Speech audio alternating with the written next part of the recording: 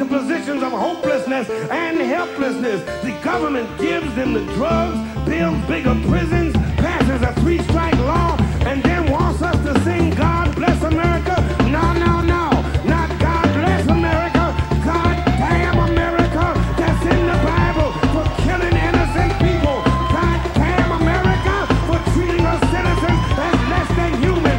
God damn America as long as she tries to act like she is God and she is supreme.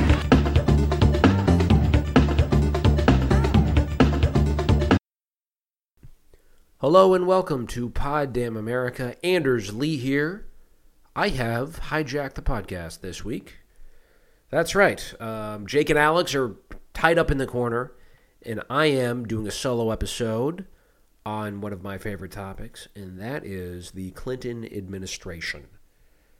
Now, some of you are scratching your heads at home. You're thinking, what, pray tell, relevance does the Clinton White House have to my life in the year 2023 and the things we care about on this podcast? And here's the thing. I finished a book, which is not something I get to say very often, a few times a year. I read a lot of books, finish a few of them. I have 1,000 hustles going on right now. That's what I call books that I'm reading. Just all these pages being turned throughout the week in different places, one at a time. I'll read 10 pages a week from 10 different books and finish none of them. This one, however, I did read cover to cover, or should I say PDF, open to last scroll. It was a great read, and it is by a labor historian, Nelson Lichtenstein, who, as you're listening to this podcast, you may find yourself disagreeing with certain things he says or ways he frames things, and that I think is okay. Just a little context, this is a guy who is a product of the New Left, so he does understand Marxism in and out, and I think more specifically understands capitalism very well, and at its core, that's what I think this book is about. It's not just a political analysis of the 1990s. There is some of that, but fundamentally, this is an analysis of capitalism from a macro, bird's-eye view level. How did it transform after the Cold War? What were the seeds of possibility that were there, that were present, that were live at the time, and how did they sprout and/or how does a plant die? Just die, I guess that would be the word. And, he does kind of counter one of the narratives that I myself have deployed quite a bit. I know most of us haven't, and not to be confused with the liberal, though, he does point out that the Clinton campaign of 1992 and the early Clinton presidency, there was much more of a social democratic bent. And that's one of those seeds of possibility. It wasn't just this simple DLC hack who just had a self-conscious and premeditated shift of the Democratic Party to the right. That didn't happen so cut and dry as we might expect it. So on a structural level, you can look at it and say that, but I think it really is interesting historically to look at all the different dynamics at play in the Clinton years and how he failed, which is really what the book is about and entitled A Fabulous Failure, about the Clinton presidency and the transformation of American capitalism is what the full name is. It's from Princeton Press, and I was really pleased to be able to speak with the author. So let's go to that tape. All right, we are now joined by Professor Nelson Lichtenstein, who is a professor of history at UC Santa Barbara. Professor, thank you for joining me. Glad to be here. And you're the author of a new book, A Fabulous Failure, which is about the Clinton administration. I found it to be a fabulous read. Why don't we start by you telling us how you, as I understand it, you sort of inherited this project from the late Judith Stein. How did you wind up writing this book, and what drew you to the subject matter in the first place? Right. Well, I knew Judith for a long time, and then when she unfortunately died in the spring of 2017, I wrote an obituary, kind of explaining her, her work but her work. I'll just turn that off. Explaining her work, and then as a result of that, her agent asked me to take a look at what she'd done and to write the book and to write a book. And she'd just begun. She had sort of a kind of a sketch of some things. Some things were, we had the same. We thought in a similar way about all sorts of questions, and I was a great admirer of her work and her book on steel and the 70s and things of that sort. And I actually assembled some of my grad students and we had a discussion about what I would write, and I decided to take it over. Interestingly, the original press that she had really basically abandoned it. The phrase that I heard was Clinton fatigue, and this was in 2017, and the Clintons were really in the doghouse, obviously after that. But I then began, and basically, I mean, it's sort of. I'm glad that she's on the cover. I respect and that's fine. It's essentially my book. I mean, I'm not quite sure where she would have gone. I mean, collaborations are one thing, but when the person passes away, I mean, there were some key ideas that we shared, and I've elaborated upon. No doubt about that. That is the idea of varieties of capitalism, the idea of industrial policy as an issue that actually both Republicans and Democrats were into. So some of those ideas are there, and then I've elaborated on many other things, like including health insurance, the health plan, and all sorts of other things. So I'm glad I wrote it. And I mean, it was her idea to write a book about the Clinton administration, and I totally recognize that. I'm glad I could do it. Yeah. Well, I want to ask about that notion of Clinton fatigue, which you mentioned. Yeah. After the 2016 primaries, which right. A lot of people of my age and ilk are still relitigating in our minds. Right. How would you elaborate on what is kind of the standard critique from, say, the Bernie Bros of the world against the Clinton administration? Is there a little more to it? And how is that? Actually, I mean, I agree with the Sanders critique. I would say this that interestingly, in terms of just public reception or standing of the Clintons, they were doing fine in many ways up to 2015. Bill Clinton gave a very good speech at the Democratic National Convention in 2012 defending Obamacare, and it was very well received, extremely well received, and he was an advocate of that.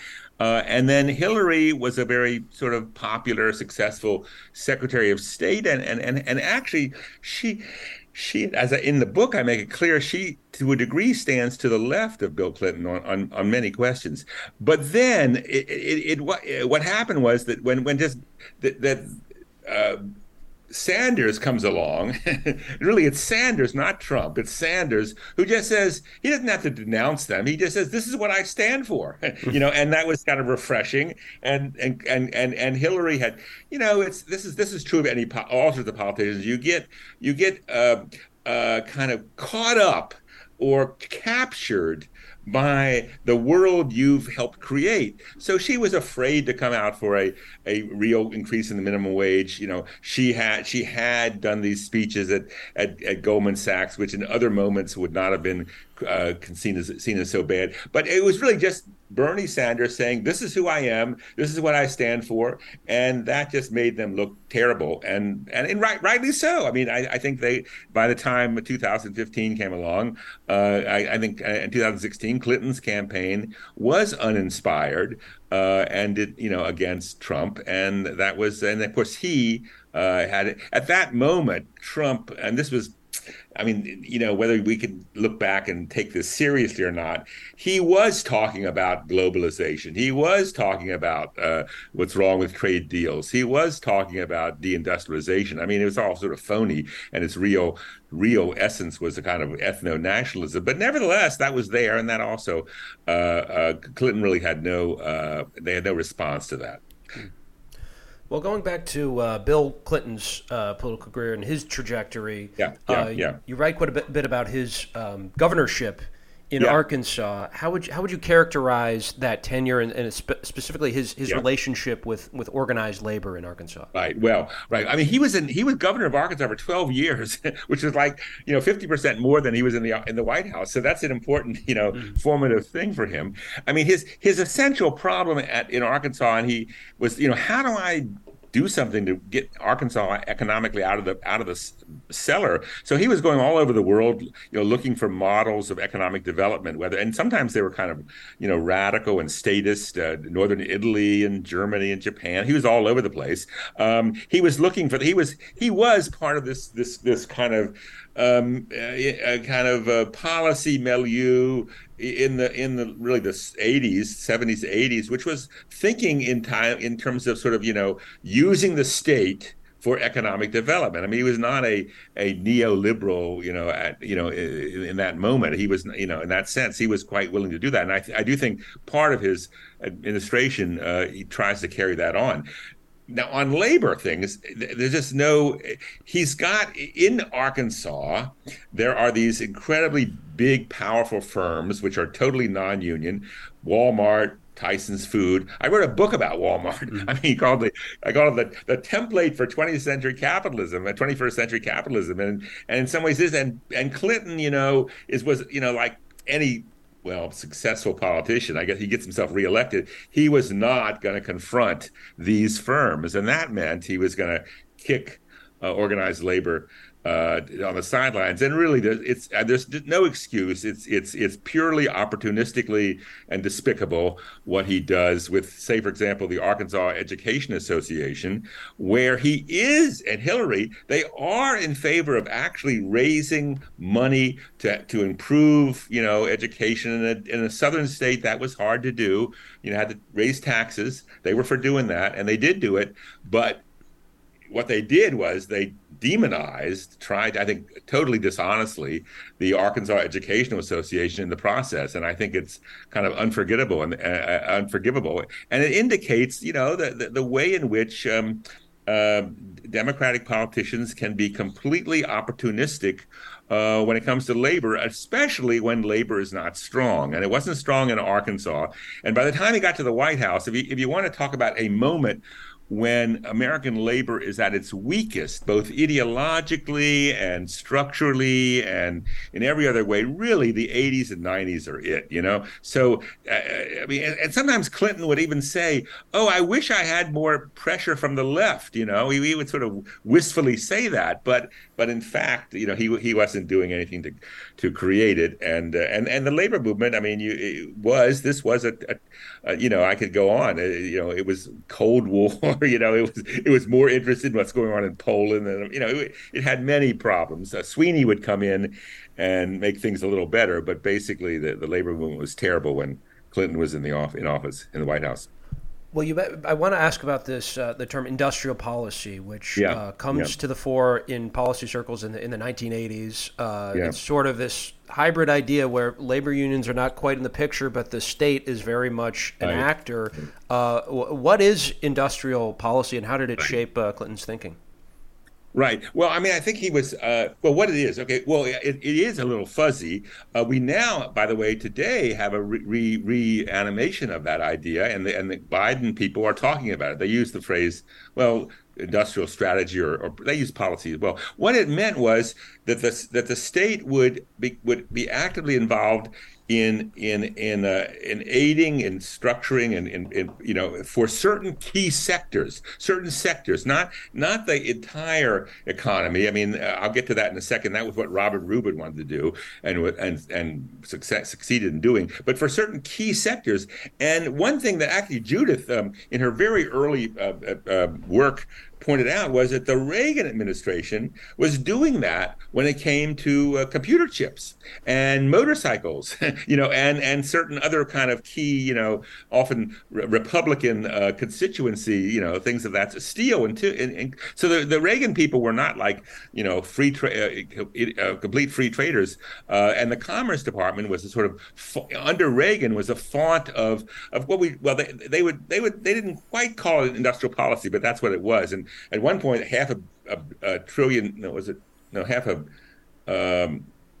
several $billion is put together to create a consortium to make sure that America is producing computer chips, and that Japan was not eating our lunch. So that was one thing that happened in Reagan, and then Clinton. There are people he appoints. Laura Tyson, the Council of Economic Advisors, chairwoman of that. I mean, she'd been at Berkeley a big advocate of industrial policy and managed trade. The two go together. In other words, and made Japan in those days was the key issue. And then people like Ira Magaziner and Robert Reich and a whole bevy of people were industrial policy, theorists. And Clinton initially he was part of that world. He would then, I mean, and the initial sort of I make the point in the book that the whole Clinton healthcare program was really sold as industrial policy that was going to help American industry, reduce costs and compete with the Japanese, etc. I could go. I could. I mean, Robert Reich had his own view of industrial policy, which I think was kind of feckless. And I think he's totally repudiated that today. But his view then was that, what we do is we put a lot of money into training people, upskilling them, and then you will then get high tech industry and plants won't leave because we'll have such a skilled workforce. Others in the Clinton administration thought that was just feckless, really, or just utopian. You needed a much more statist perspective, and anyway, that was part of a debate that was taking place at that time. Yeah, I think it was a real debate. I mean, they lost. Let's make it clear, they lost, but it was a real debate. Yeah, I think one of the big revelations in this book, for a lot of people anyway, is Robert Reich, who's been very successful at kind of rehabilitating his image as this, warm and fuzzy little progressive guy. But he certainly had some views that he's had to sort of. Yeah, I mean, he was never a labor guy. I mean, now he talks about it, but he was not then. And he thought, and there was a kind of the siren song of labor management cooperation, which Reich and many others were seduced to it. And again, that extended over into the left to a degree in that period. I mean, but Reich was actually quite embittered with the failures of the Clinton administration, even given his politics at that time. He really did find people like Robert Rubin and Lloyd Benson, Secretary of Treasury initially, and others really just too well. They were corporate. They were corporate, internationalist, types who really didn't care about the hollowing out of the Midwest when it came to various kinds of trade deals or anything else for that matter. Right. Well, I want to ask about the 92 primaries, which can kind of look like Clintonism is inevitable in retrospect, but there really was a pretty broad range of candidates. You had Tom Harkin on the left, sort of Jerry Brown as well, though he's a bit of an opportunist. But you also had Paul Tsongas, real fountain of charisma, who was, I guess, on the economic right. What were some of the... And who was that? Perot. Oh, and Perot, yeah. It was very. I mean, in some ways, the most important of the figures in many ways. Well, I mean, Clinton. I mean, yes, it was a kind of a free for all. Clinton's from a small state. It wasn't, some Southerner. Jimmy Carter was the last Southerner who'd got to the White House, and he didn't seem to be much of a success. But Clinton did have the support of Wall Street. Now, to say Wall Street is not exactly to say everything, because there's an element of Wall Street which is democratic. And the reason it's democratic is because real estate, and there's a lot of real estate, as Goldman Sachs in particular, you want cities to be viable. That means you want to have an urban policy. You don't want cities to collapse, into the so that's one element. And the second thing is that Wall Street didn't care about taxes. They did not care about taxes. What they cared about was capital gains and the capacity of companies to do mergers and things of that sort. So they were not so the Robert Rubin element, they raised taxes, no problem, and they were willing to go along with that, which was what Clinton wanted to do on the wealthy, and he did do that in his first budget. On the other hand, Wall Street did not want any controls on capital, none whatsoever. Now, that's just a way of saying Clinton was totally acceptable to Wall Street, and in fact, the single most corporate giver to Clinton's campaign was Goldman Sachs in 1992. Now, let me say one more thing about this moment. Yes, Paul Tsongas famously, and I use this in the book, he said, "The Cold War is over. Japan and Germany won," which was really saying, we need to figure out what this variety of capitalism is, why it's more successful than ours. Tsongas himself was to the right of Clinton. He was not in favor of increasing the welfare state or even the healthcare plan, and he was not for taxing the wealthy. But he did make that point, and I think Clinton agreed with that. He saw that as a problem issue. And then again, Japan at this moment was a kind of hysteria in the U.S. Japan is number one. Japan has sort of figured out how to, conquer the world again. I mean, I think it's William Allen White, the famous journalist who wrote this article in the late 80s. He said, "I was on the battleship Missouri in 1945 when we defeated them. And now they're marching across the Pacific once again." I mean, it really was a Orientalist kind of, et cetera. And Perot picks up on that, Ross Perot. And in many ways, Ross Perot is the most important or sort of the most singular figure in that 92 moment, because he tells Clinton, you have to think about, balancing the budget, which Clinton was not that concerned about, but Perot makes that a big deal.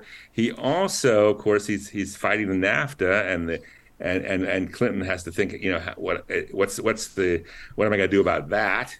And it really, he gets 19% of the vote. And my basic perspective on that is that one of Clinton's greatest failures is he didn't capture that Perot vote, which was not Republican vote.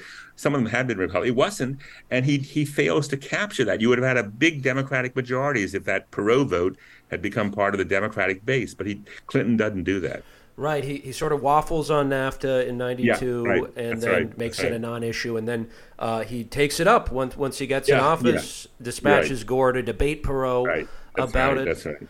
And you write in the book about how perhaps both the negative impact and the positive impact of NAFTA were maybe exaggerated leading up to its passage. But what was the actual impact of NAFTA on the North American economy? Well, the Economic Policy Institute says, and I think in like 2013 they had a study that said 700,000 jobs were lost as a result of NAFTA. Now that's a lot. That's a bunch of jobs, and a lot over many years. Probably most of those were in the light manufacturing, not in the industrial Midwest. But the real problem is China, which is when China is admitted to the World Trade Organization and open door with China. That's what American business really wanted, much more than NAFTA.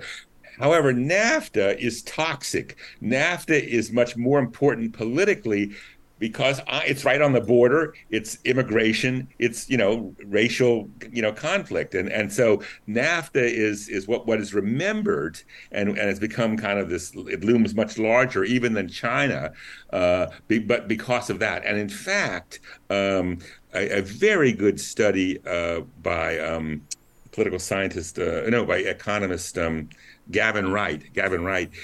Is a very good study that in 1994 the NAFTA is principally responsible for the wipeout of the Democrats, and in particular Southern Democrats, who are wiped out in 1994, and that's the year the South becomes Republican. That's the year, which is so important today. And so NAFTA politically it's much more kind of just toxic compared to its economic impact, which is not that great. I mean, see, in the agricultural side, there's free trade, and that takes a while to happen. But when all these efficient producers in California are sending like rice and even beans and even corn to Mexico, it's making millions of peasants unemployed, and then where do they go? They come to the border, and then, so that's what NAFTA does. Right, and one of the more bizarre things to look in retrospect is these 92 and then the 96 election maps. Clinton's winning places not just like Arkansas and Tennessee, but Louisiana, Kentucky, places where people don't even campaign anymore because they're foregone. Yeah, I mean, one thing that happened. I mean, this is the long aftermath of the civil rights movement.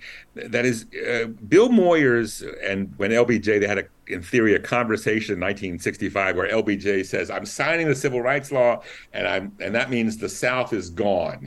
Well, in fact, it took a generation for the South to go. I mean, and Clinton and Jimmy Carter and a number of other Southern white Democrats, got themselves elected in the 70s and 80s, and there was a kind of Democrats. They were not. They were milquetoast. They were centrist, but they were there, and that ends. 94 is really when that begins to end. I mean, he wins some states in 96, but that's ending, and the South is becoming just a Republican bastion. The white South is anyway. Right.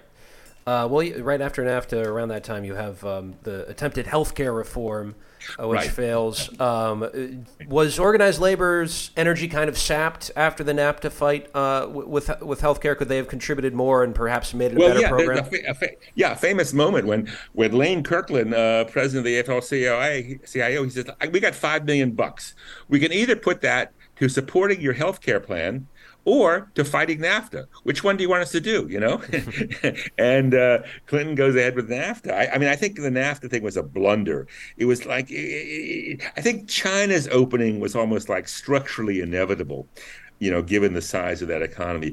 But Mexico wasn't. I mean, the difference between a blunder and a kind of almost inevitable, a kind of anyway, I think that and many people in the Clinton inner circle, including Hillary and others, just thought, let's postpone NAFTA basically forever and fight on healthcare first. So anyway, labor is traumatized by this NAFTA. And the other thing Clinton's a terrible leader of the Democratic Party, terrible, because he divides the party continuously on these trade bills. On NAFTA, he loses, I think 40% of the Democratic Party on the vote there, So and that happens again and again on fast track and on China to the WTO.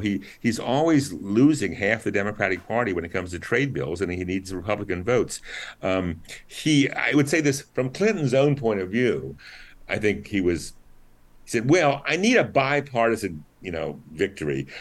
We passed this budget in August of 93 on a complete party line basis. That's going to be unpopular later on. I need something bipartisan. And he said, so let's go with NAFTA. And of course it was bipartisan, but, big deal. Right. And around this time, you mentioned John Sweeney, who becomes later leader of the AFL-CIO, represents sort of a newish trajectory. What can you tell us about him and his career?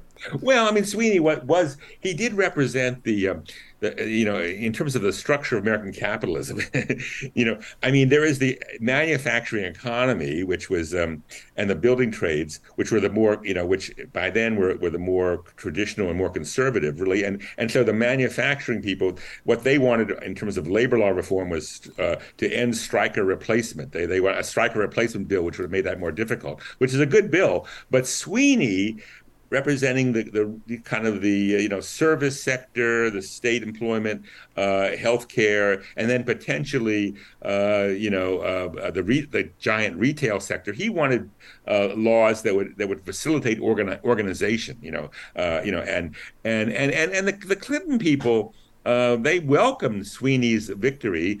They thought, well, there was always a sort of sense from Clinton on down, we want pressure from the left. The labor movement was so stolid. We want something from the left, and it wasn't there. And I should say also the civil rights forces in the 1990s were also somewhat quiescent. This was not a period of sort of mobilization. So they were. So it was sort of in that sense they were kind of the Clinton people were sort of subject only to pressure from the right and the Republicans and within their own administration.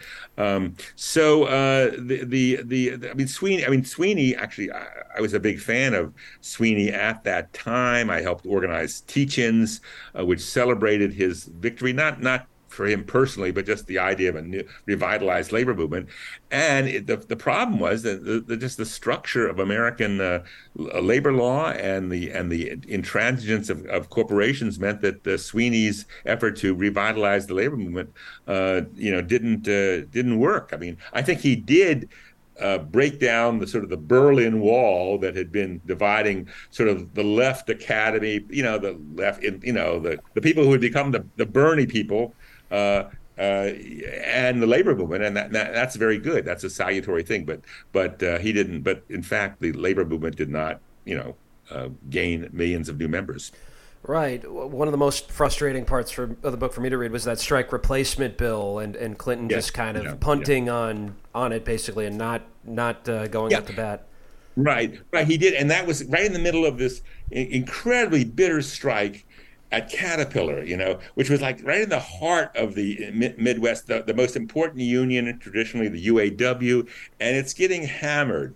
And Clinton just felt, given the structure of things, I can't get involved. I can't really, put the weight of it, and it's really a tragedy. It's really a tragedy. And he does. He punts on the striker replacement. That's absolutely right.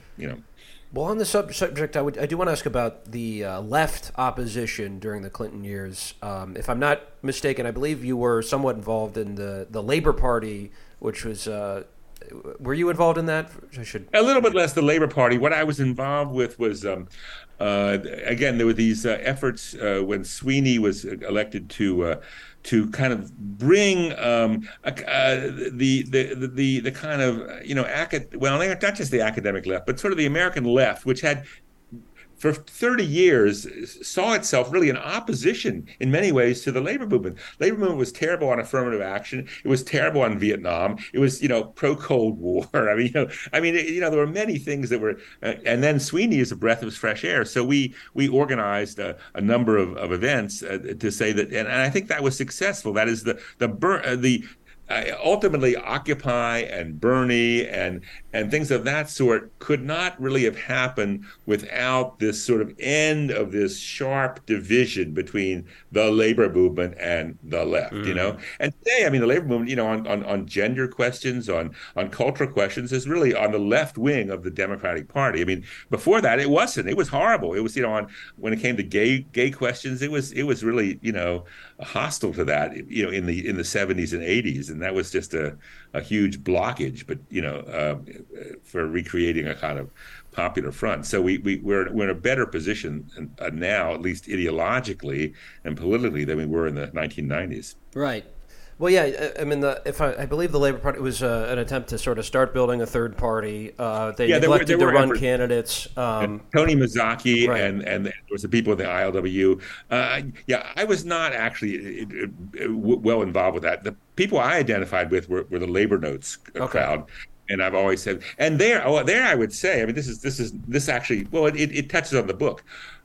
The Reich and others helped create the Dunlop Commission, which was a important high-profile commission led by John Dunlop, which was designed to create, okay, look, if we have a kind of new era of labor management cooperation, quality circles, various kinds of participatory work, et cetera, then this is the way both to enhance productivity and maybe even to get the union movement to have more members and have companies, it won't be so hostile to it. And that's what the whole Dunlop Commission was all about. It turned out to be a failure because management just said no. We're not, no, there is no deal we're going to cut here in which we increase productivity of workers, and therefore we recognize unions. And the labor notes people were also, they said, all of these schemes for participation, quality circles, these are kind of, just ways of eroding the sense of the union idea. And there were a lot of people on the left who disagreed with that. The Bluestones, Barry Bluestone, even Ruth Milkman, who's a friend of mine, very good, But I think the labor notes people were right, and others, and it turned out that the union movement ultimately rejected this kind of cooperation. Robert Reich had been a big advocate of it, and today he also has rejected that kind of pseudo democratization at the shop floor. Mm. Well, something I want to ask about too is the growth of the carceral state under Clinton. He passes the '94 crime bill through. Right. There's some consternation from the left, but a lot of progressives do go along with it. Yeah. What kind of impact does that have on the economy? Because Clinton loves to tout this figure about unemployment under his administration. Yeah. What he doesn't mention is that all the people going to prison actually helped his unemployment numbers. Yeah, I mean, Clinton was actually a big fan of William Julius Wilson, the African-American sociologist who made the argument that what we have to do is bring industry to the inner city, and that will to give jobs to African Americans, and mainly African American men. I mean, it was a little bit sexist, but that was his. And Clinton thought, that's right. And so the initial idea of the welfare bill and the crime bill was, okay, we're going to try to do that. Try to figure out how to do that. Now, the politics of it was that all the progressive elements of it were stripped out, and so you end up with just a harsh welfare bill, certainly, and the crime bill as well. But what was interesting at that moment in '94 on the crime bill was it was not as controversial as it later became. Hillary Clinton was later denounced for her support and use of the word predatory, super predator.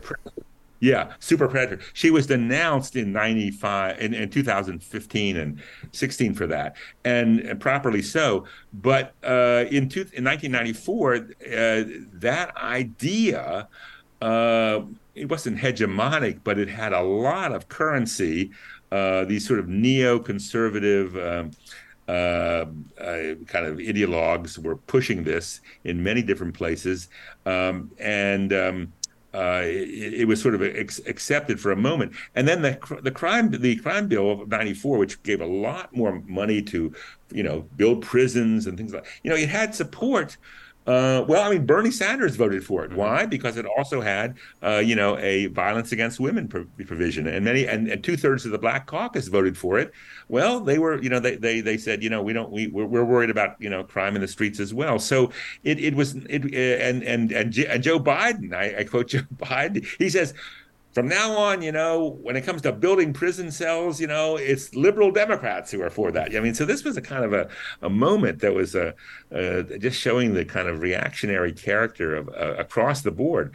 Later on, it would become extremely controversial and would be considered a building block of the carceral state. Although I have to say that the carceral state began well before this, and continued well after it. But it was built, I think, I don't know, what was it, $30 billion over a period of time just to build new prisons. And also, 3 strikes, you're out, very harsh penalties, et cetera. This was clearly a moment. But I think the remarkable thing is it wasn't as controversial as it would become. That was the thing. Right. The welfare bill was the more controversial one. That was the one that had, Yeah, it sounded like even moderates like Robert Rubin were kind of aghast at the welfare. Yeah. I mean, see, Rubin is interesting. I think this is important. Rubin's interesting. What is neoliberalism? See, I mean, what is neoliberalism? Doesn't mean top-hatted guys who are for throwing people out of on the streets and et cetera, et cetera. I mean, Rubin is a welfare state liberal. Okay. But he's unquestionably a neoliberal. And how do those two things go together? Because he's for all sorts of affirmative action. He was against the welfare bill because he says capitalism is kind of chaotic, and some people don't are victims of it. He says that. But what Rubin thinks is we must have the absolute mobility of capital. We must have that. That's absolutely essential. The liquidity, because that's essential to make the economy efficient, the global economy efficient. Don't get in the way of that. So he's against industrial policy. He's against regulation. He's all in favor of the derivatives, deregulation. Well, what that means is you're going to have a economy which is chaotic, which is a kind of a capitalist anarchy, and the possibility of building a welfare state in that kind of economy, is much reduced. So he may say he's in favor of, this or that, but in fact, if you're going to have his economic system globally, it's going to make it much more difficult or really impossible to do that. So, I mean, that's what in other words, neoliberals are not for they can be liberal on social policy issues, but as long as they're neoliberals on the structure of capital, the two are in contradiction. That's what I'm saying. Right. It doesn't just mean stuff I don't like, as it often. Yeah, that's right. Another guy, Gene Sperling, by the way, who writes a book called the Pro-Growth Progressive. Gene Sperling is for every good thing, whether it's this welfare thing or that, etc. But he was one of the main drivers of derivatives deregulation and the end of Glass-Steagall, and these are the things that structure the whole economy. Yeah. Well, this new sort of form of capitalism that's emerging is very much a global one. In terms of Clinton's foreign policy, the Cold War is over, but he's still really flexing his muscle in Eastern Europe at several points, in the Middle East as well. How do you rank Clinton as a manager of U.S. empire? Well, in one sense, he's lucky. I mean, he comes in at the end, the Cold War's over, and he has a lot of freedom. Now, you could make the argument, and it's being made around Ukraine today, that the expansion of NATO into Eastern Europe was a mistake, because this just created helped create great Russian nationalism in a more aggressive fashion than it might have been. The one thing that I do deal in foreign policy, I don't do a lot, but it's mainly with there's the East Asian financial crisis, which includes Russia, and the issue there was, the mobility of capital, and the people at the Treasury Department, Rubin and Summers, this is a sine qua non. You can't limit that, and so at one point, when Russia is really on the verge of default, and everyone else in the Clinton cabinet, Madeleine Albright, Strobe Talbot, all the kind of people who really were, foreign policy experts, they say we've got to give some more money to I think Yeltsin at that time, because we can't have default. This will just create chaos and authoritarianism. And Rubin says, you can get another Secretary of Treasury if you do that, because if you do that, you're creating a moral hazard, which will mean that other countries will want to be bailed out, and we can't do that. We got and basically it's Rubin against every foreign policy expert, and he wins. And that's why I call Robert Rubin but unquestionably the most powerful figure in the Clinton White House, the Clinton administration, with the possible exception of Bill Clinton himself. In the year 1998, there's no doubt that Robert Rubin is basically running the country, and that's the year of Lewinsky, right? And he's running the country. So, and then at the end of Clinton's memoir, he says, "Oh, I had a telephone call with Vladimir Putin. I hope he has I hope he has the strength and the wisdom to, get Russia, on the right track, I mean, and Putin comes. I mean, the U.S. was pushing, again, the Treasury Department is pushing on Russia a form of kind of, free market capitalism, which that country just couldn't sustain, and creates, the basis for the oligarchs and Putin and everything else." Right. And going back to that 92 campaign as well, there's a very much a live idea in the Democratic Party, at least, that the Cold War is over, winding down, and we can demilitarize. We can actually cut the defense budget. They do. Yes, yes. The defense budget is cut. It is cut. One way that Clinton, one of his arguments is we're going to cut the defense budget and we're going to give some of that money for stimulus and industrial policy and whatnot. They do cut the defense budget, and it is, and they they do that. I would say one other thing that is a very strong ideological trope, and it gets stronger and stronger in the 90s, is free trade and capital mobility. These are linked to democracy. And so China may be, authoritarian now, but if we have free trade, that means you're going to have a stock market. You're going to have a financial press that writes about the stock market. You can't phony up the figures. So you're basically leading to civil society. And they make that argument all over the place. And that's one of their the things that helps rationalize the opening to China and other authoritarian countries of that sort. Right. Well, before I forget it, you mentioned the Lewinsky scandal, which is not unlike a lot of Clinton books, not something you spend a ton of time dissecting, but you do posit what I found to be a really interesting theory, perhaps, that she may have saved entitlements from being cut. How does that go? Well, So the Lewinsky scandal begins in January of '98, and it sort of grows and grows. And Clinton, in late '97 and throughout '98, they're having these meetings in the White House between Larry Summers and Newt Gingrich, and sometimes Clinton. And they're basically trying to cut a deal in which you'll begin the privatization of Social Security. And I don't know, Gingrich would give some, would something he would offer, maybe some more, a little more money for children's health or something like that. But they're having meetings they're secret, and they're going on every 2 or 3 weeks. And what's his name? Bowles and Simpson. What? Alan Simpson. Oh no, different Bowles. Not Simpson, and then Bowles is what's Bowles' first name? Alan Erskine. Erskine Bowles. You're right. Yeah, he's the chief of staff of Clinton at that time, very conservative, one of the most conservative people. And in fact, he was brought on to cut deals with Gingrich. That's why he was brought on, Erskine Bowles, a North Carolina businessman. And that's happening. That's going. That's sort of proceeding, and the way in which, policy change takes place. You have lots of meetings. You get people on board. Everyone was on board.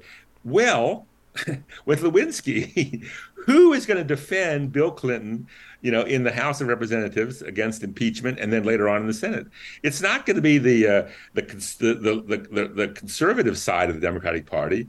It's going to be the liberals, the left liberals. It's going to be Barney Frank, who, by the way, knew something about economics and knew something about finance. He was not and of course was gay. Maxine Walters and others. And so Clinton realizes by the fall of 1998 that if he wants to be defended, he can't proceed on this beginning of privatization of Social Security. And at one point he says, "I've screwed labor enough," and in fact it is, of course, the left wing of the Democratic Party that rallies and makes the impeachment, and then later on the effort to convict him in the Senate a kind of dead letter. And in the process, Clinton basically gets rid of Erskine Bowles, brings in, I think, who was the more liberal guy, and they rewrite the speech. And basically, he gives a speech in 99, I think, early 99, which basically says, we're done with that. We want to have maybe 401k, something, but basically they end that. So it's of course not true that Monica Lewinsky saves all this, but that was the context. That was the context in which Clinton finally has to rely on the left, on the people who supported him. Yeah, and he's also fighting them at that time on financial deregulation.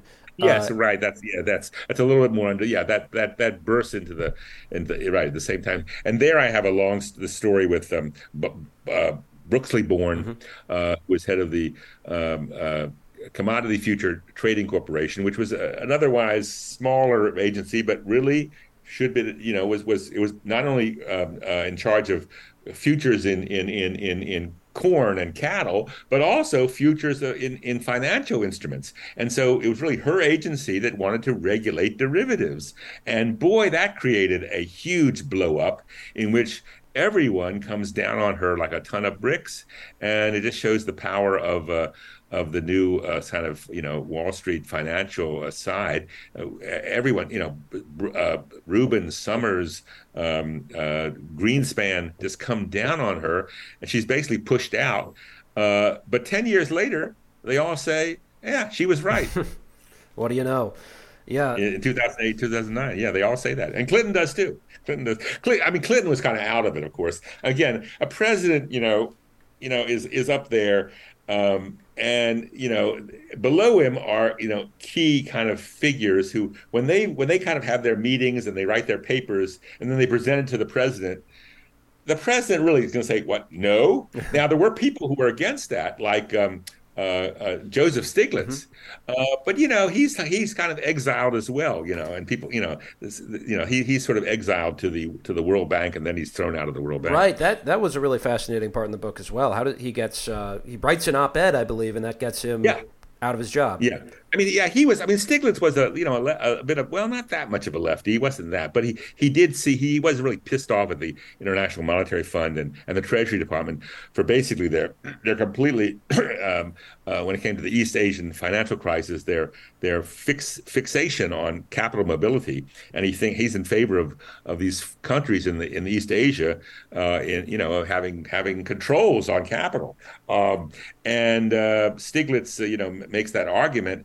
And then at one point, I think you're right, he writes this article in the New Republic where he says, it's after the Seattle demonstrations. He says, well, there were, basically, yes, there was chaos in the streets and the protesters were right, and then he's tossed out of the World Bank, where he'd been the chief financial officer.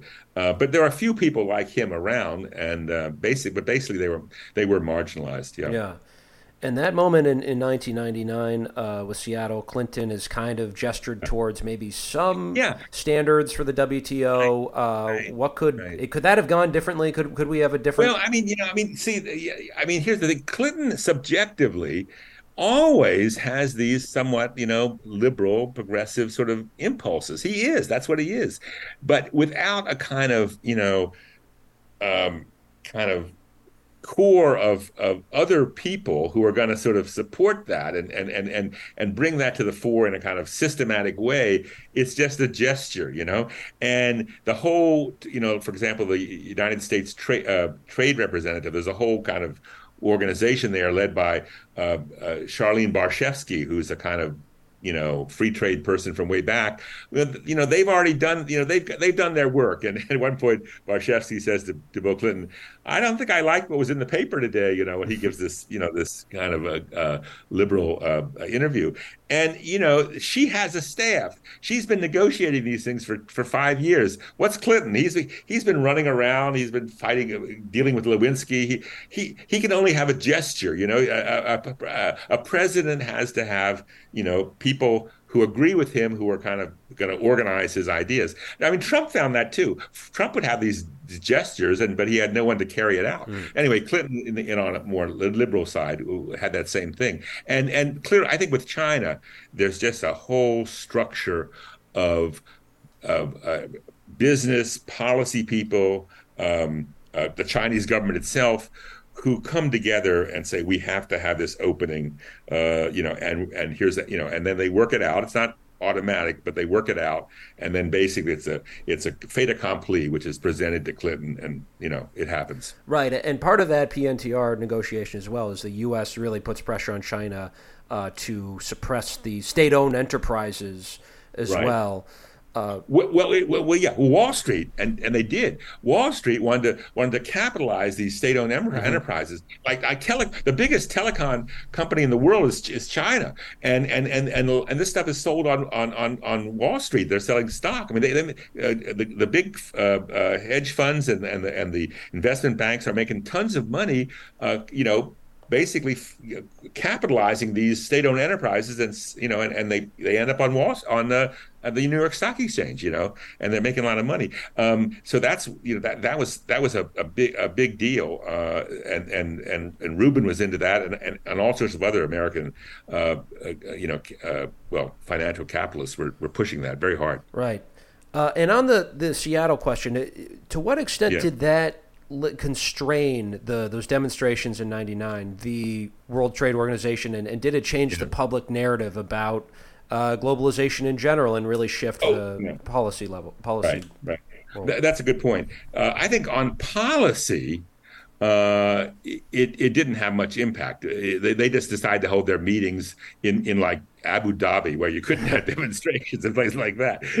But when it came to the sense of the kind of ideological debates over it, I think Seattle unquestionably began to move the debate, and question trade, free trade, as a kind of I think unquestionably it does that, and then over time that increased, throughout the early 21st century. And it was, by the way, it's in the early 21st century. It's under Bush, but he wasn't his thing. That's when the real hollowing out of the industrial Midwest really takes place. It was Clinton's policies, but of course there's a little delay, that takes place, and you could say that since it's happening under Bush, that gave an opening to other Democrats to say, "Oh, this is terrible," and so I think you begin to get a shift on trade after Seattle. Yeah. And then in Clinton's ex-presidency, there seems like a turning point, I guess, around the Obama years where he starts apologizing. It seems like every other thing he did, he's like, "Oh, I'm sorry, we screwed that up. I'm so sorry." There's very little now that I guess it depends on who he's talking to, but it seems like there's very little that he actually defends from his administration. He would defend, the low unemployment, which they got. He would defend although they lose on health care, they do get the CHIPS, the children's health insurance, and that expands. He would defend that, and he would defend probably. He wouldn't defend the carceral. He wouldn't defend the prison. No, he's repudiated that. He said we made a mistake on that. He would. What else would he? And as foreign policy, I think he would say, well, we brought stability to the Balkans. I would think he would probably do that. But you're right. I think on many of these financial things, and I looked for the quotes and I could find them in 2008. They're all apologizing. Yes, you're right about that. Yeah, that's right. Well, that brings me to maybe my last question. What do you rank as maybe the redeeming parts of the Clinton administration, and what do you think is his biggest failure? I know there's a lot to choose from there. Oh boy. Gosh, well, I don't know, redeeming. I'm not a president. Presidential historians. Right. I'm really kind of hostile to that concept. It's a structure of politics and of economics. I do think that I do think this. I think the Clinton health insurance plan was a important initiative. It failed, and I think I may have an analysis of why it failed, not because it was too long or complicated, but because the certain structures of political and economic support weren't there that they thought were there. But I do think that ultimately that prepared the way for the Obama plan, and Obama learned a lot from the Clinton failure. So that's one thing that I don't see as a kind of just an utter failure. I think that was actually important. He did show that you could raise taxes on the rich, and that's what he did do in '93. It was a very close call, And by the time he did that, by the time the law was passed, the budget was passed, all of the stimulus things and were sort of cut out of it. But nevertheless, they did raise taxes on the rich, which hadn't happened, for a long time. But I'm not. I don't want to play that game. I can't play that game. I think Clinton is in some ways a prisoner of institutions that were there or that he helped create. And his subjective progressivism, it doesn't count for anything if it doesn't have any policy impact. So I'm not going to give him any credit for that. I think, and his greatest failure, unquestionably, is I think the allowing at the end of it, toward in the second term especially, just opening the door to the absolute financialization of so much, and the end of Glass-Steagall, which was happening already, but still that happened, and the deregulation of derivatives, which was a time bomb waiting to explode, and it did, and then the unfettered trade, especially with China, where they convinced themselves this would all work out for the best, but really it was also a time bomb waiting to explode. Right. Well, perhaps a more pertinent last question when we think about the 90s is for the left. Yeah. What are the most important lessons you think for organized labor and the broader progressive movement when you have a president? Well, I mean, one thing is that I think what's interesting in the Biden administration is that some of these ideas, which were just marginalized entirely in the early Clinton period, are now coming back. I mean, a very vigorous Federal Trade Commission, fighting and DOJ antitrust division is finally intervening in Silicon Valley. Actually, Clinton's NLRB was actually fairly liberal, and now we have a even more liberal NLRB on steroids. But we also have a kind of energized section of the working class, which was not the case in the 90s, but it is the case today. So, I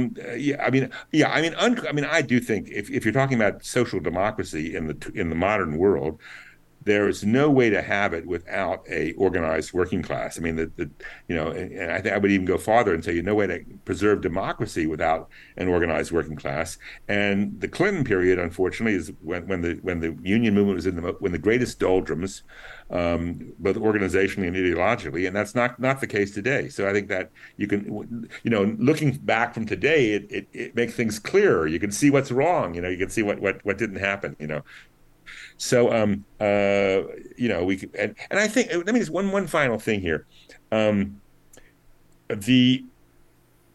It's not enough to have good ideas or liberal ideas or liberal programs. You have to know what the structures of the economy are, and both domestically and the world, and who your enemies are, and that you need to be clear-sighted about that. So Clinton had some good ideas to begin with, but he's defeated because he didn't have a sufficient understanding of where power lay in the political economy and how to counter it or co-opt it. And I think that's something that progressives have to understand. It's not enough just to have a program. You have to say, okay, how's this going to be put into effect? Who's going to be opposed? And how do we counter that? And I think that's a lesson we can learn from Clinton. Right. Well, I think that's a very good note to end on. The book is a fabulous failure. You can find it in a bookstore near you. Nelson Lichtenstein, thank you so much for joining me.